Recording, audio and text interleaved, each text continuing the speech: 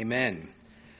Before I begin this evening, just a reminder that this Saturday is the Ashland Train Day, and Calvary Chapel and Cross Reference Radio will have a booth there. I'm wearing a Cross Reference shirt, and if you would like one, make me an offer after service, and we can see what we work out. 1 Kings chapter 16. Forfeited blessings. That, I think, characterizes our consideration this evening. Of course, you could do the same chapter and concentrate on another theme. For instance, the difficulty in pronouncing some of the names. The hands of the kings, actually not only the kings, but mainly the kings in this chapter, they're defiant with, bloody with defiance, I should say, and also somewhat calloused from clinging to those idols that they had fashioned for themselves. This will end up with the northern kingdom being dispersed throughout the Gentile world and gone, but the southern kingdom will be taken to Babylon over 100 years after. There, addressing those captives in Babylon, Ezekiel says they despised, God speaking through him, my judgments, and did not walk in my statutes, but profaned my Sabbaths, for their heart went after their idols. And that's what it all comes down to, the first commandment. You shall have no other gods in my presence, in my sight. And God sees everywhere. They're not to exist. And their defiance against God brought forth death, and it was their own fault. In some of these cases, their own deaths. All these kings in the north were appalling. And the throne of the chosen people, which was to be occupied by righteous men, instead had men that were depraved both naturally and spiritually in character. And many of them came into power by conspiracy and murder. You would think we were reading about the Roman Caesars. And what it ends up being in this chapter is murderer was slain by murderer.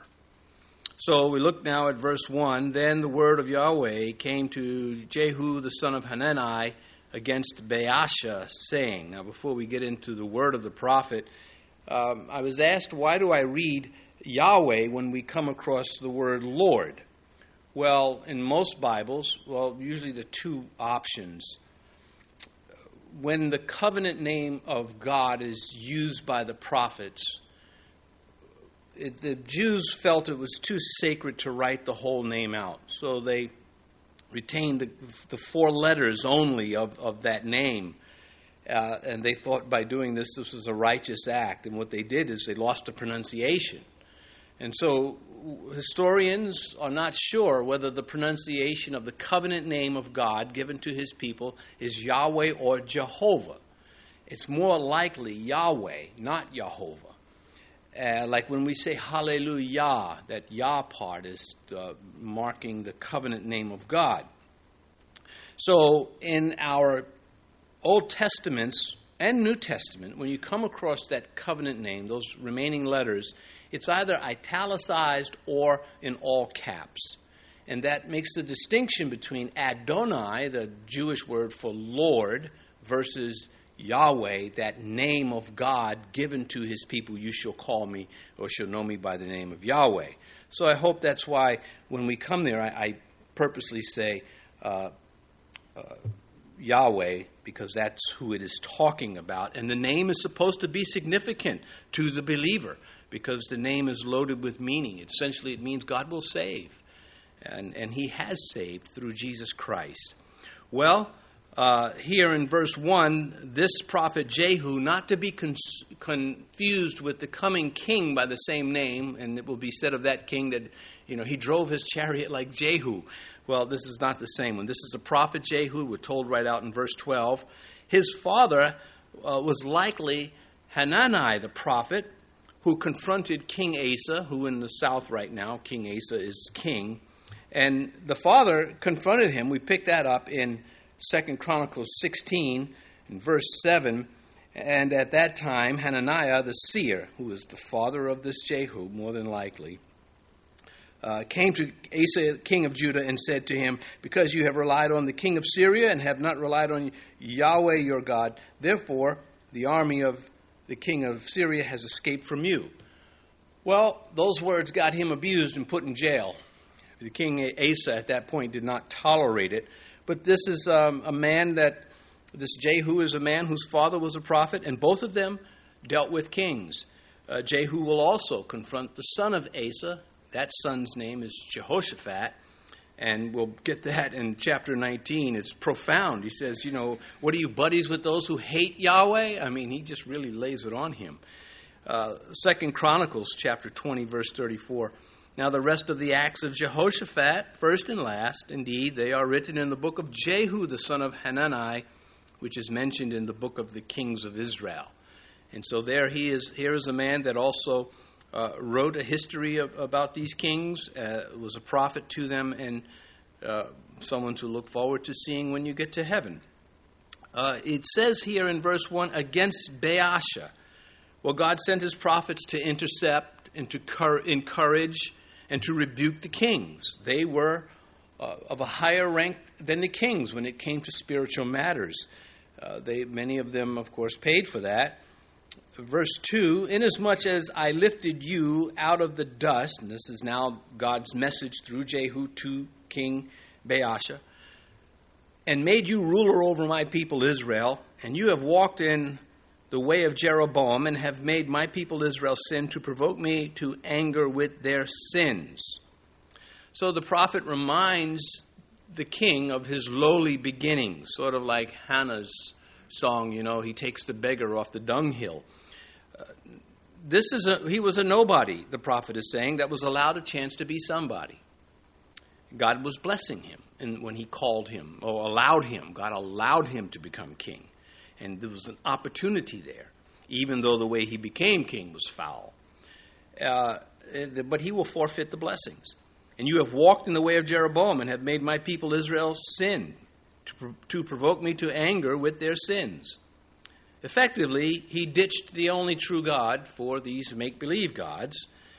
He provoked God by doing this, as humans do. May we not provoke the Lord Jesus Christ. In verse 3, surely I will take away the posterity of Baasha and the posterity of his house.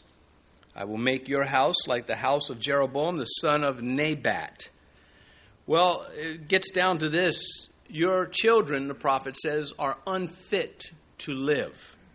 This is a judgment, and it is God's prerogative to judge whether he waits until someone dies or he executes judgment in his life, in this life. That comes with being God. He can do this, and he does do this, and certainly more in the Old Testament. Here's a big difference between the Old and the New Testament, because you hear me say it's harder to live the Christian life than the Old Testament righteous Jewish life. And you say, how? We just had these righteous laws. Well, look at Stephen. If you were living in the days of David and they started throwing stones at you for preaching truth, you could grab one of those stones and throw it back at them. You could fight.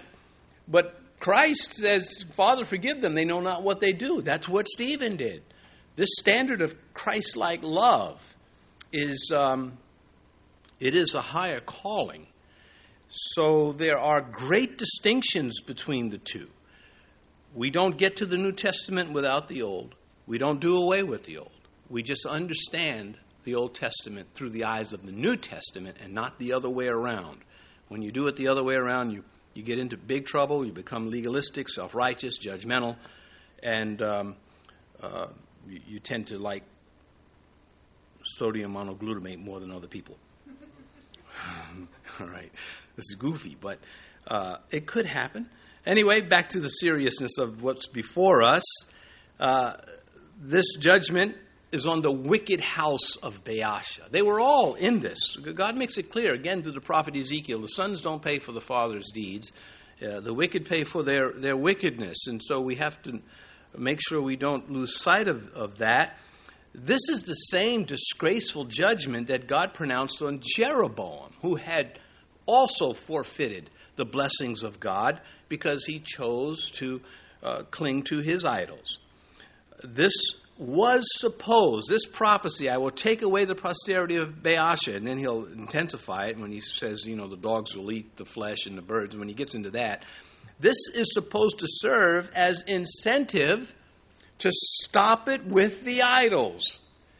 While the prophet is preaching this to Baasha, he could have done like others have done, even in the Old Testament, and repent, admit his sin. But it was ignored. The prophet's words were not important to this man. In verse 4, continuing the foretelling of what's coming, the dog shall eat whoever belongs to Baasha and dies in the city, and the birds of the air shall eat whoever dies in the field. Well, whenever there's gore like this, you don't forget it, do you? I mean, this is a grotesque ending. A grotesque ending to Satan's idol brokers, and that's what they were. They had become idol brokers for God. They had for Satan. They had the power to influence the people for good or for evil, and they chose evil. And the Lord is calling them out on it. And he is saying here, none would care to give their corpse a decent burial. None would dig a ditch for them or pile stones over them. None would also be able to accuse God of ignoring their evil and their ignoble end. So God acted to prevent the drift of the nation because of the influence of the kings by sending his prophets, predicting what would happen so that when it happened, the people could say, okay, God called this, he's the true God. Because these little figurines of ours, they don't say anything. These little idols, they're just useless. And we'll come back to that word idol as we move forward through this. The people persisted in their sin, and they got what they deserved, as the house of Baasha got what it deserved. And again, hoping that the people would realize that God is serious and he is trustworthy and true. This will be repeated when we get to verse 34, where we have a man from Bethel just bold-faced defying God's prophecy, defying what Joshua said about Jericho, and then paying for it. Hopefully this makes the believer stronger. And so, looking at this, they bear their own guilt. God is not guilty for withholding blessings. He doesn't owe us blessings. It is in his nature to want to bless those who come to him. He does not owe us protections. And in fact, with the church, with the believers, oftentimes he withdraws the protections because he's got a bigger mission. Again, I point to Stephen. The beginning of the great apostle Paul, that's what he was, a great servant of God. The beginning of that man's conversion was with Stephen's death. When Saul heard the sermon of Stephen, he couldn't get it out of his head. That's why we read in Acts chapter 8, and Saul, still breathing threats of violence, wreaked havoc on the church. He was burned that he could not silence the argument of this man. This sacrifice of Stephen brought about the conversion, not only the conversion of Paul, but also the gallantry of Paul, because Paul never forgot it. Years later, he's still writing about it. I was a blasphemer. I persecuted the church, and God did not hold it against me because I did it in ignorance. These things, everything's meaningful in Scripture. And God, again, withholding the blessings from the evil does not make God evil, but wicked people will charge him with that nonetheless. God did not lift a finger to interfere with the consequences. Again, that is his right. Had the king been obedient and not gone the way of the idolater, God would have intervened. God would have blessed. He wanted to do this to the people. And thus the title, Blessings or Forfeited Blessings. This is why, because of this turning the back on God and shaking the puny fist in his face as though we're going to punish God by pretending he's not God, which is the life of the atheist. I say this so that you can maybe repeat it if you have not thought of it. If you confront and come in touch with an atheist, tell him right out, I don't believe you. I believe you. I know you believe in God. You just don't like. You don't like what you know about God. And I can help you with that or not. And these are just bare facts, but I don't buy it for a second. I don't believe that God exists. I don't believe you're that stupid. The fool has said in his heart, there is no God, the Bible says. But it says it the way I'm putting it to you is my take on it. Verse 5, now the rest of the acts of Baasha and what he did and his might, are they not written in the book of the Chronicles of the Kings of Israel? Yeah, big deal. The kings built their kingdoms to gain fame, like the Egyptian pharaohs. And that's what the historian is saying. Yeah, he did like kings. He built up cities. He did civil things. But when he died, that's not what God remembered. And that's what it comes down to. You can't point, well, I was a success as a king. Look what I built. Herod the Great, he's the one that restored the Jewish temple, or you could say enhanced the temple of Zerubbabel. These great building projects that Herod was known for. But the man was a monster. He was a butcher. He was a murderer. He was just insane, satanic. So again, big deal as a king, you had these construction projects. That's not what's going to matter, because they were all swept away anyway. Verse 6, so Baasha rested with his fathers and was buried in Tirzah. Then Elah, his son, reigned in his place. Of course, rested is a euphemism, because he ain't resting. He was an evil man, and for 24 years he reigned in the northern kingdom.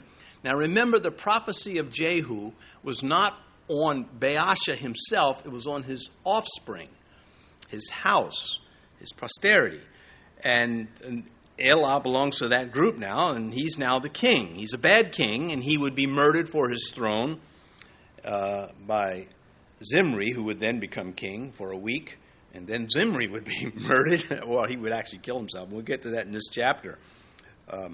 But his father, Baasha, murdered Nadab, who was the king, son of Jeroboam. So there's this murderer.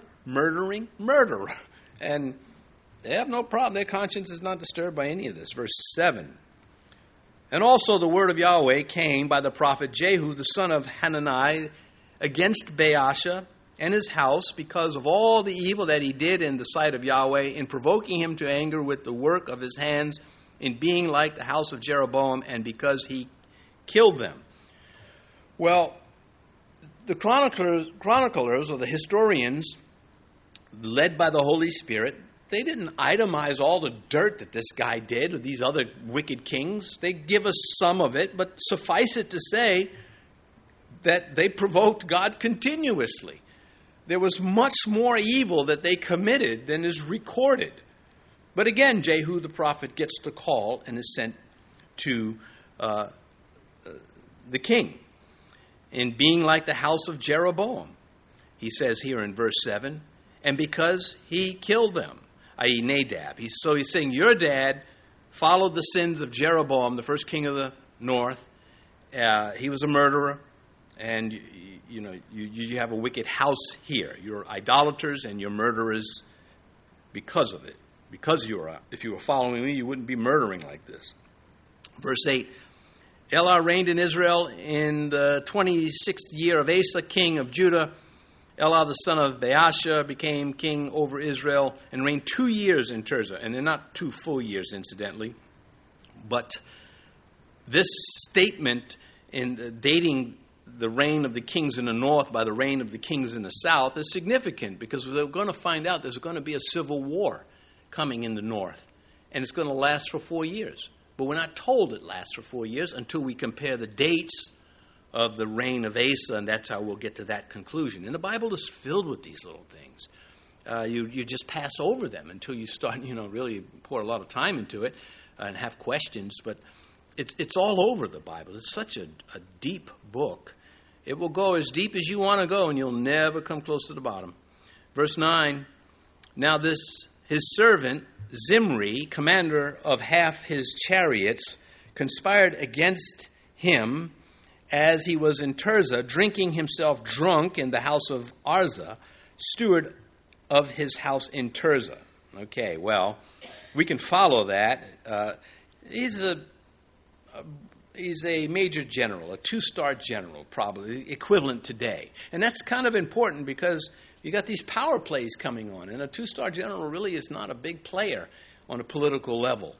4-star has a little bit more power than a 2-star, and it's going to come down to that because Zimri is going to face Omri, who is going to be a 4-star. We'll come. I mean, if you're not military minded, you're like, oh, it's boring. But it is part of the story. Ecclesiastes 10.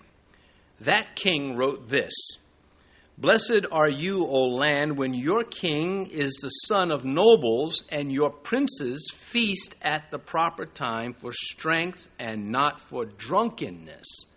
Well, the reason why I'm quoting Ecclesiastes 10:17 is because here we're told that Zimri is drinking himself drunk.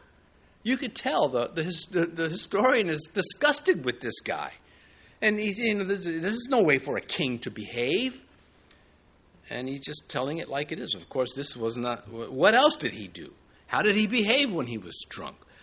Well, this is what decadence is about. Verse 10. And Zimri, now it's difficult. The Zimri and the Omri, they both end with the R, and they're not pronounced the same. And this is constant in the Old Testament. The Greek language is, to me, a little bit easier, Anyway, coming back to this, verse 10, Zimri went in and struck him and killed him in the 27th year of Asa, king of Judah, and reigned in his place. Well, Zimri's killing Elah. Elah's Baasha's son, and his posterity is not going to survive. And Zimri comes in and he kills him. He says, that was easy enough. But again, this is going to only last 7 days. The shortest reign of any of the kings, of all the kings, the shortest reign is this one, this Zimri. His name, Zimri, becomes almost proverbial. Jezebel, that Sidonian witch, she will insult the other Jehu, the King Jehu, before he becomes king, are you, Zimri, the killer of your master? And we'll get that in 2 Kings 19. So here's, she knew this much of the Jewish history. She was the anti-Yahweh of her day. At the bottom there, again, in verse 10, in the 27th year of Asa. Asa was king for 41 years. He was the one that died with the bad feet. And that's what happened. Verse 11, then it came to pass when he began to reign, now this is Zimri, as soon as he was seated on his throne, that he killed all the household of Baasha. He did not leave him one male, neither of his slaves nor of his friends. And so a purge. Now, this would have made Stalin proud. But this is fulfillment of what the prophet said. God didn't do this. He didn't stop it either. Again, the right of God. They forfeited the blessings and the protection. But he supposed that by eliminating any heir to Baasha's throne that he's taking through murder, that he would be challenge free. He was wrong. In verse 12, and thus Zimri destroyed all the house of Baasha according to the word of Yahweh, which he spoke against Baasha by Jehu the prophet. Verse 13, for all the sins of Baasha and the sins of Elah, his son, by which they had sinned and by which they had made Israel sin, in provoking Yahweh, God of Israel, to anger with their idols. And it's restraint on the part of the historian who's writing this. So how do you really feel about these idolaters that have ruined everything for the nation? Well, we all know about being provoked. None of us like being provoked.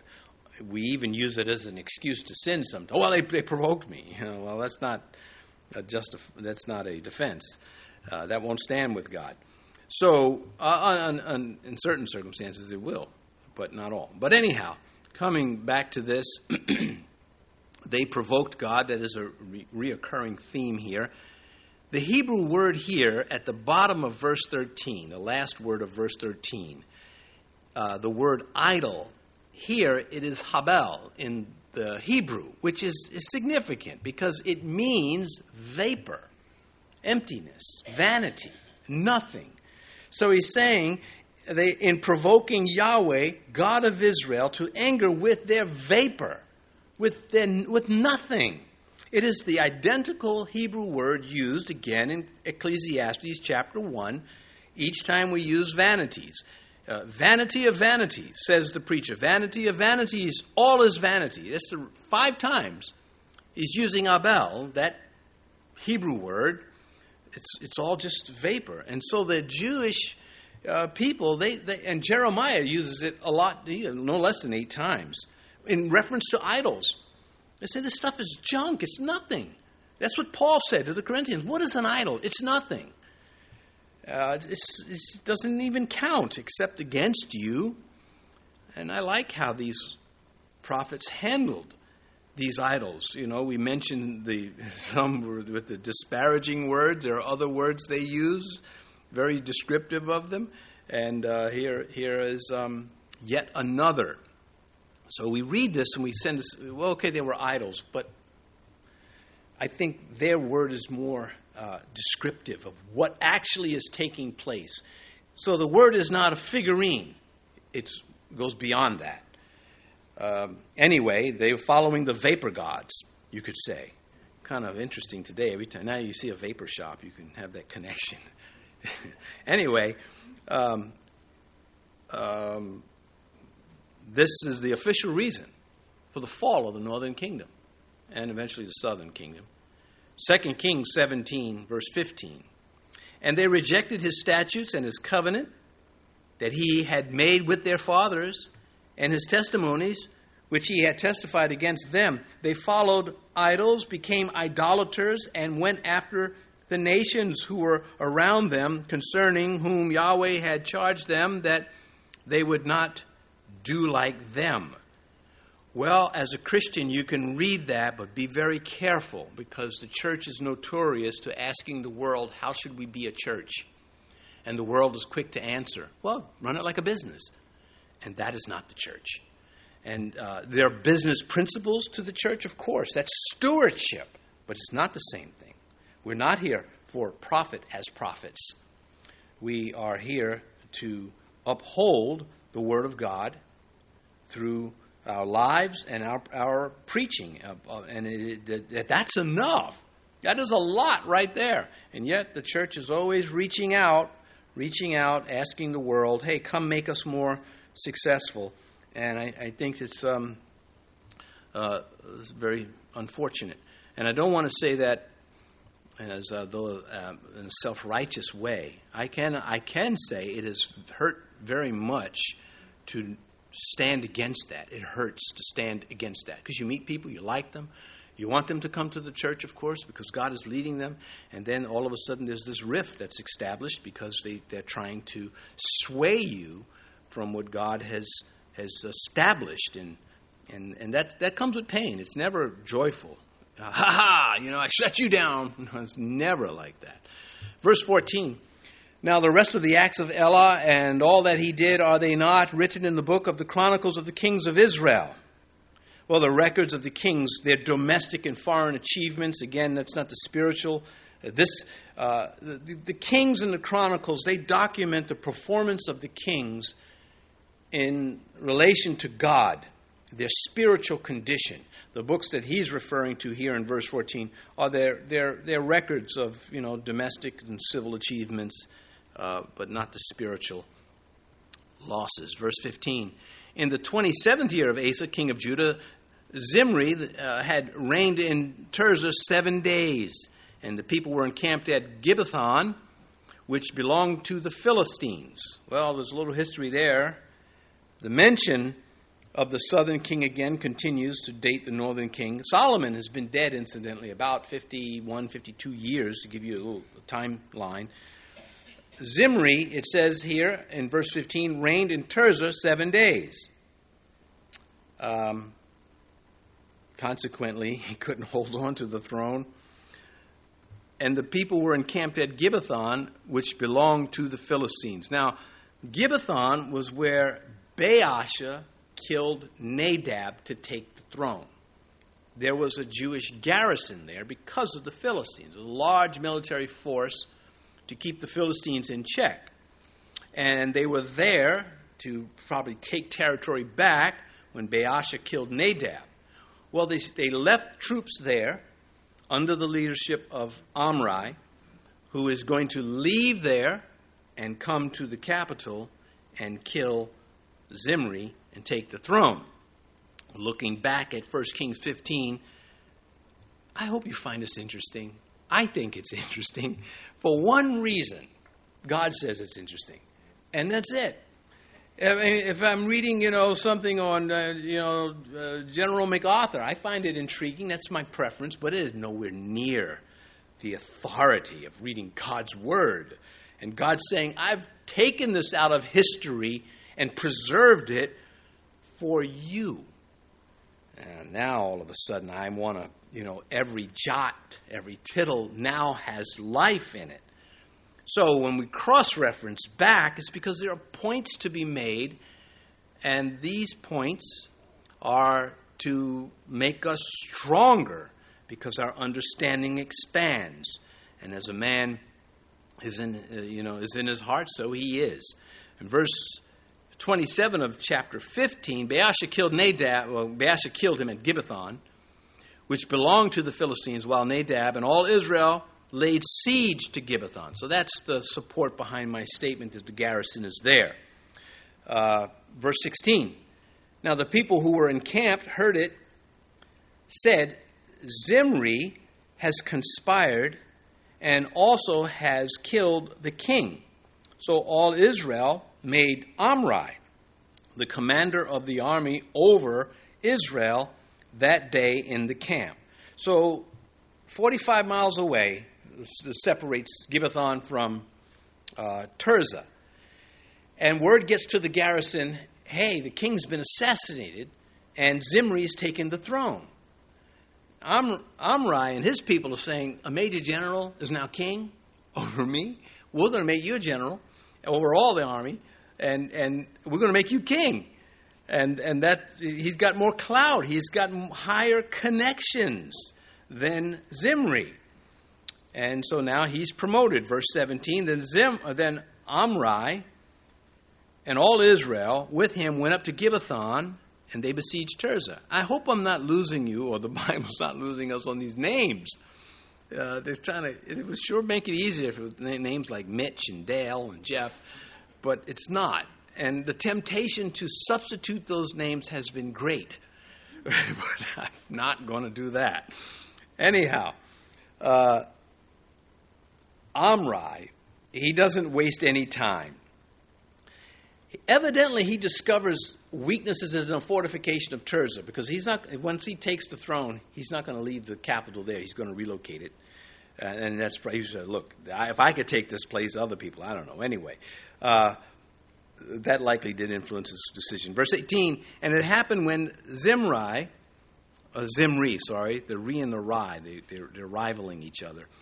When Zimri saw that the city was taken, he went into the citadel of the king's house and burned the king's house down upon himself with fire and died. Well, he's no hero. Verse 19, because of the sins which he had committed in doing evil in the sight of Yahweh, in walking in the way of Jeroboam, and in the sin which he had committed to make Israel sin. So the Spirit of God says, Satan filled this guy, used him, and then when he was finished with him, he left him alone to his insanity. And God said, and I left him alone too, because it was good that he be, it's a terrible end. What a wasted life. He evidently had some skills to become a commander of half the chariots, and yet wasted because of just his godlessness. So the writer claims that God's judgment was upon him, and it was by simply, if God, when we come across the Lord's cursings on people, all he has to do is withhold the blessings, and it now becomes a curse. Verse 20. Now the rest of the acts of Zimri and the treason he committed, are they not written in the book of the Chronicles of the Kings of Israel? So he's remembered as a treasonous, whereas the other kings were doing the same thing. But again, there are other facts that have been omitted that contributed to a stronger dislike for him, evidently. Verse 21. Then the people of Israel were divided into two parts. Half of the people followed Tibni, the son of Ginath, to make him king, and half followed Omri. Well, now here's the civil war. So Omri responds, goes up to Tirzah, takes the city. Zimri kills himself, and the people aren't satisfied with that. And they now have war. And you see how the Bible works? It doesn't tell us here how long the war lasted until we move further down and we find out. We compare the date that Zimri came to power and Omri comes to power based on Asa's rule, and then we say, that's 4 years. That's how long it took. Comparing verse 15 with verse 23, that gives you the answer. And I'm not going to take time to read it because we still got a ways to go. And we got time actually, but I don't know if it puts you to sleep. Fortunately, we don't have microphones in the pews for multiple reasons. One, we don't want to hear snoring. Omri is one of the few individuals in the Bible whose name has been preserved outside of the Bible from that time period. Not in a book, but in a stone, the Mesha stone, and you can look that up on your own. The names him and Ahab by name, and the inscription is by King Mesha of the Moabites, bragging about his victories, giving glory to his god Chemosh, and it's just a fact, an archaeological find that is interesting.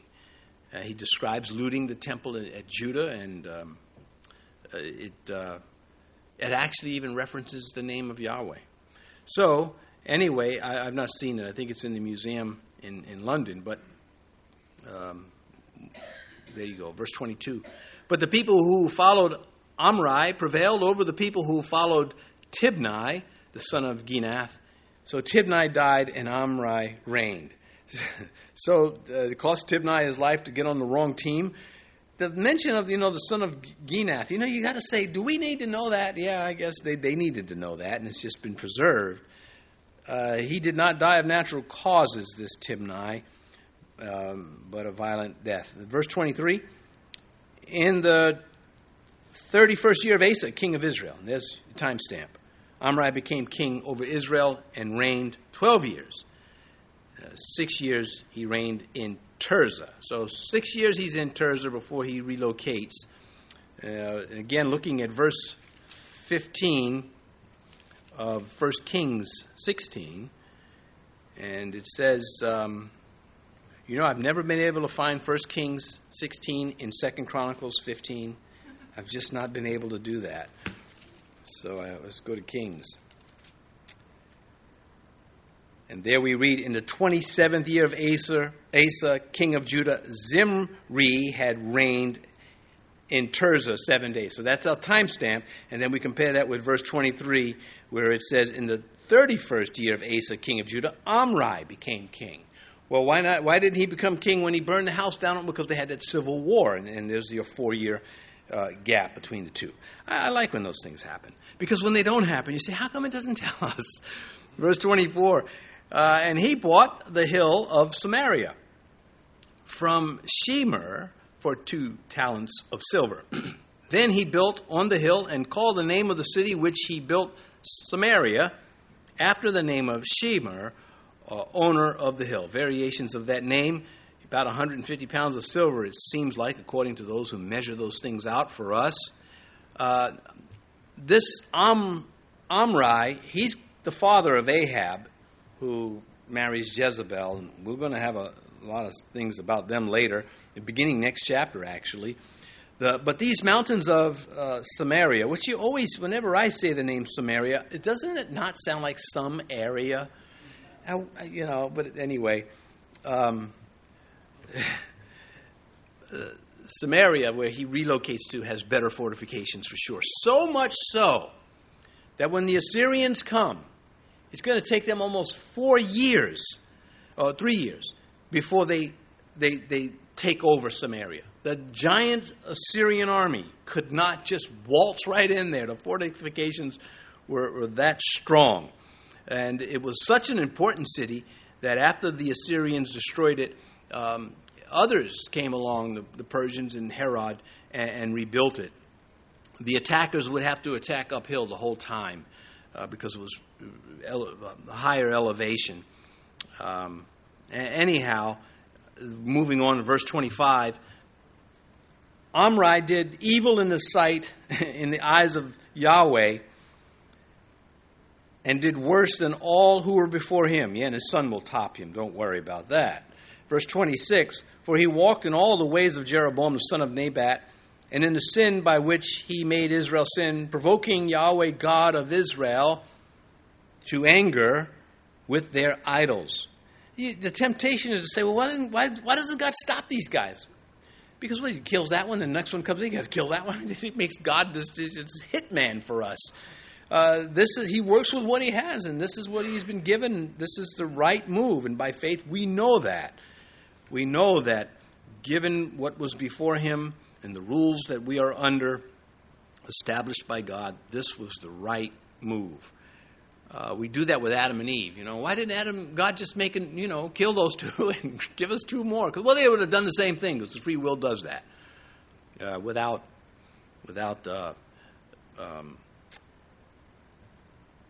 being the resurrected life, the imparting of God into us that awaits we who live now in its fullness, that is. Well, Omri, according to men, he did well as a king. He just built stuff and he established the army, and that's what's being told here. But still, he provoked God. He was actually one of the most impressive kings of Israel in terms of those accomplishments, physical accomplishments. But God was not impressed. What a lesson. God was not impressed. He was provoked. So you see a successful person. We have them, these oligarchs, and they think that because they're successful, that they're going to survive death. And they're not. They think that when they die, somehow it's going to work out, or it's not going to be that bad. They're provoking God, and that is, a sane person would understand that. Worldly success does not offset insulting God. You can't say, I can insult God because look at all the good hospitals I've contributed to and what all my good deeds. It's not how it works. It says here, Jeroboam in his sin.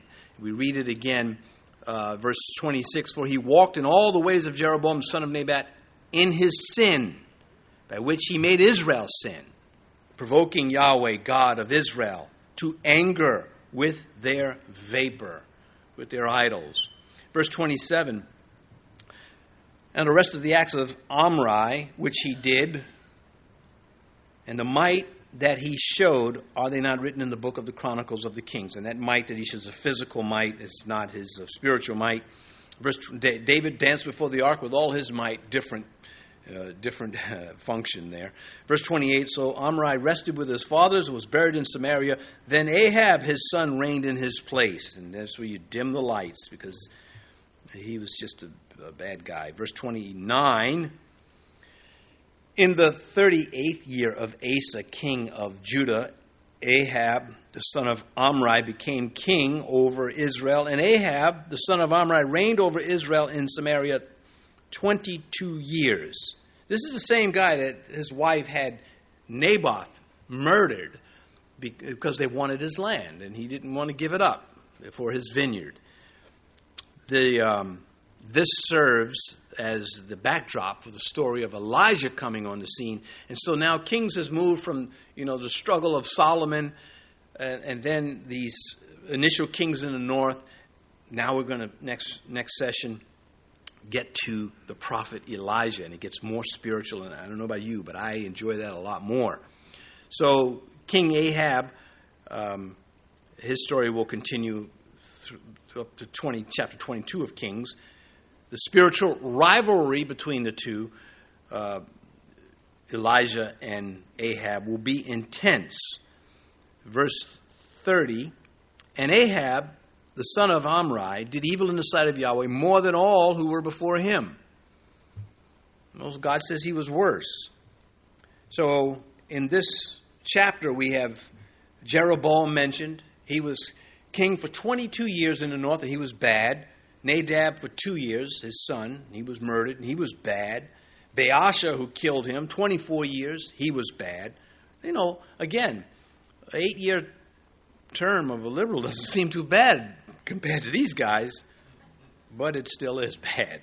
Anyway, I wonder what gas prices were when these kings were in. Anyhow, Elah, 2 years, he was bad. Zimri, 7 days. He was too bad to go on. Omri, extra bad. And Ahab, his son, the worst. He's probably the worst of them all. Verse 31, and it came to pass, as though it had been a trivial thing for him to walk in the sins of Jeroboam, the son of Nebat, he took as wife Jezebel, the daughter of Ethbaal, king of the Sidonians, and he went and served Baal and worshipped him. Now it's starting to heat up. You could actually put this section in the next chapter where this, precipitates Elijah showing up. But where it says there, it came to pass as though it was a trivial thing. You have to love that he inserts that. As though this was nothing for this guy. He's not finished. That's the kind of mood that goes with this. You can tell he's irritated by him, and justifiably so. As if it was a little thing, it was an idol worshiper. He goes and marries this witch, Jezebel, the daughter of a man whose name worships idols, Ethbaal, the king of Sidonians. Her influence really changes a lot of things. So Ahab won't reign alone. He'll have the anti-Yahweh reigning next, this Phoenician princess at his side. She was extraordinarily evil, so evil that Jesus brings her up when he talks to the church at Revelation. And he brings her up as though she's the standard of evil influence in the church. Revelation 2, verse 20, to the church at Thyatira. Nevertheless, I have a few things against you, because you allow that woman, Jezebel, who calls herself a prophetess, to teach and seduce my servants who commit sexual immorality and eat things sacrificed to idols. So, that's pretty bad when the Lord God uses you as the poster person for wickedness. She influenced Ahab to be evil and wicked, like I said, with the stealing of the vineyard of Naboth. When she wasn't around, we have one little section in chapter 20 where she's not around, and Ahab, he has this moment of relatively promising behavior, but all for naught. So within him, there was a portal for good, but he made sure that door never stayed open. Well, and it says, and he went and served Baal and worshipped him. And as I mentioned in other messages, usually the apostate is worse than the unbeliever.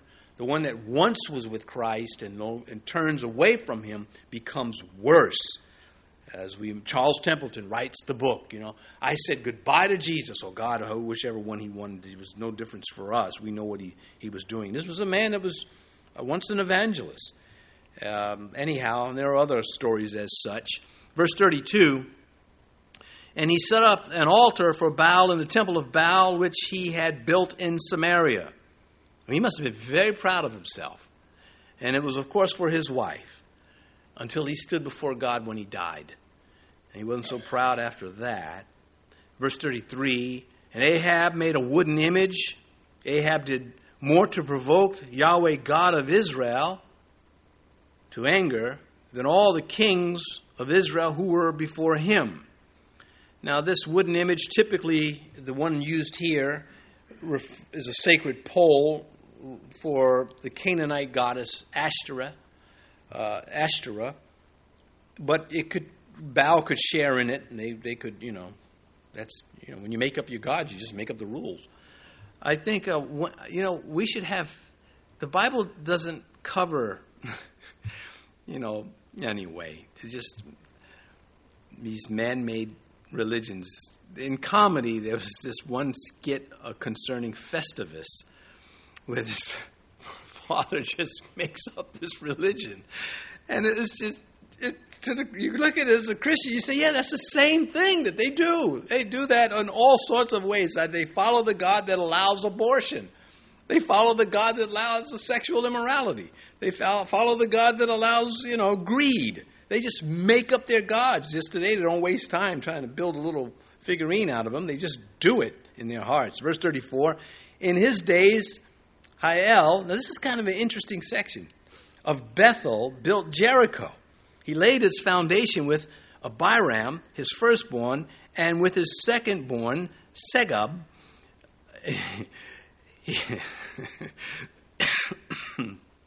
He set up its gates according to the word of Yahweh, which he had spoken through Joshua the son of Nun. Well, I don't know if my name sounds goofy in another language. I don't think so. Maybe. But those names are goofy to me. Well, the second one. Anyhow, this is not a random statement. You're reading about these kings. All of a sudden, in his days, Hiel of Bethel built Jericho. It announces that there's this spirit of defiance that is critical, that in his days, in the time of Ahab and Omri, it's significant. He's from the northern kingdom. He's from Bethel. And the writer is telling us that. And he crosses over to Jericho. And this, as I mentioned, announces a spirit of defiance against God, that it is roaming the land. Evil is being exalted. As we're seeing in our own land, evil is being exalted. It's being applauded. It's being embraced. But not without consequence. God supernaturally destroyed Jericho. We know the story. Joshua prophesied about it after that. Joshua 6, verse 26. Then Joshua charged them at that time, saying, cursed be the man before Yahweh, who raises up and builds this city. He shall lay its foundation with his firstborn, and with his youngest he shall set up its gates. Well, in defiance, Hiel, a Jewish man from Bethel, knows that verse. He knows this prophecy and this curse. And he fulfills it in defiance. He doesn't believe it at first. And the death of his firstborn was not enough to convince him. He continues with the project. Bethel was where that altar was that God dispatched the man of God to confront Jeroboam, the first king of the north, that cursed altar. Laying the foundation and setting up the gates marks the beginning and the end of the construction process. It says, according to the word of the Lord. Well, God gets the last say. That's what the prophet is writing into this story after he has talked about these wicked kings and their defiance of God, their forfeiture of the blessings. He is saying to them, God gets the last word. And the writer was not warning the exiled Jews who are reading this. This is really compiled for the Jews that have in exile and that will be coming back into the promised land with men like Ezra and Nehemiah leading them there. He wants them to understand what is going on, that God's word is reliable, that it is serious. And when God says the dogs will eat the descendants of Jeroboam and Baasha, it happened, he meant it. The grass withers, the flowers fade, but the word of God stands forever. Now, Bethel was in Ahab's kingdom. We're almost done.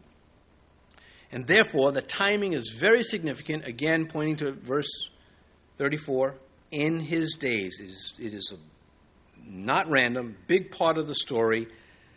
The defiance of God's word would be met with retaliation by God. and the fulfillment of the prophecy of Joshua. So, realizing that he alone is God should stir the reader to say, I am not going to defy God by having these idols. But they did not. So we close with this verse from 1 Peter chapter 3, verse 12. For the eyes of the Lord are on the righteous, and his ears are open to their prayers. But the face of the Lord is against those who do evil. And that evil that he is speaking about is rejection of the authority of the God of the Bible, the God of Jesus Christ, God the Son. That is what is being said here.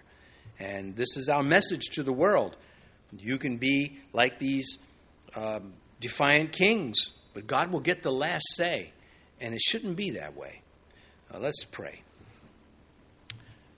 Our Father in heaven, the information just draws us in, and we are very grateful that it's there for our edification to make us better at serving you.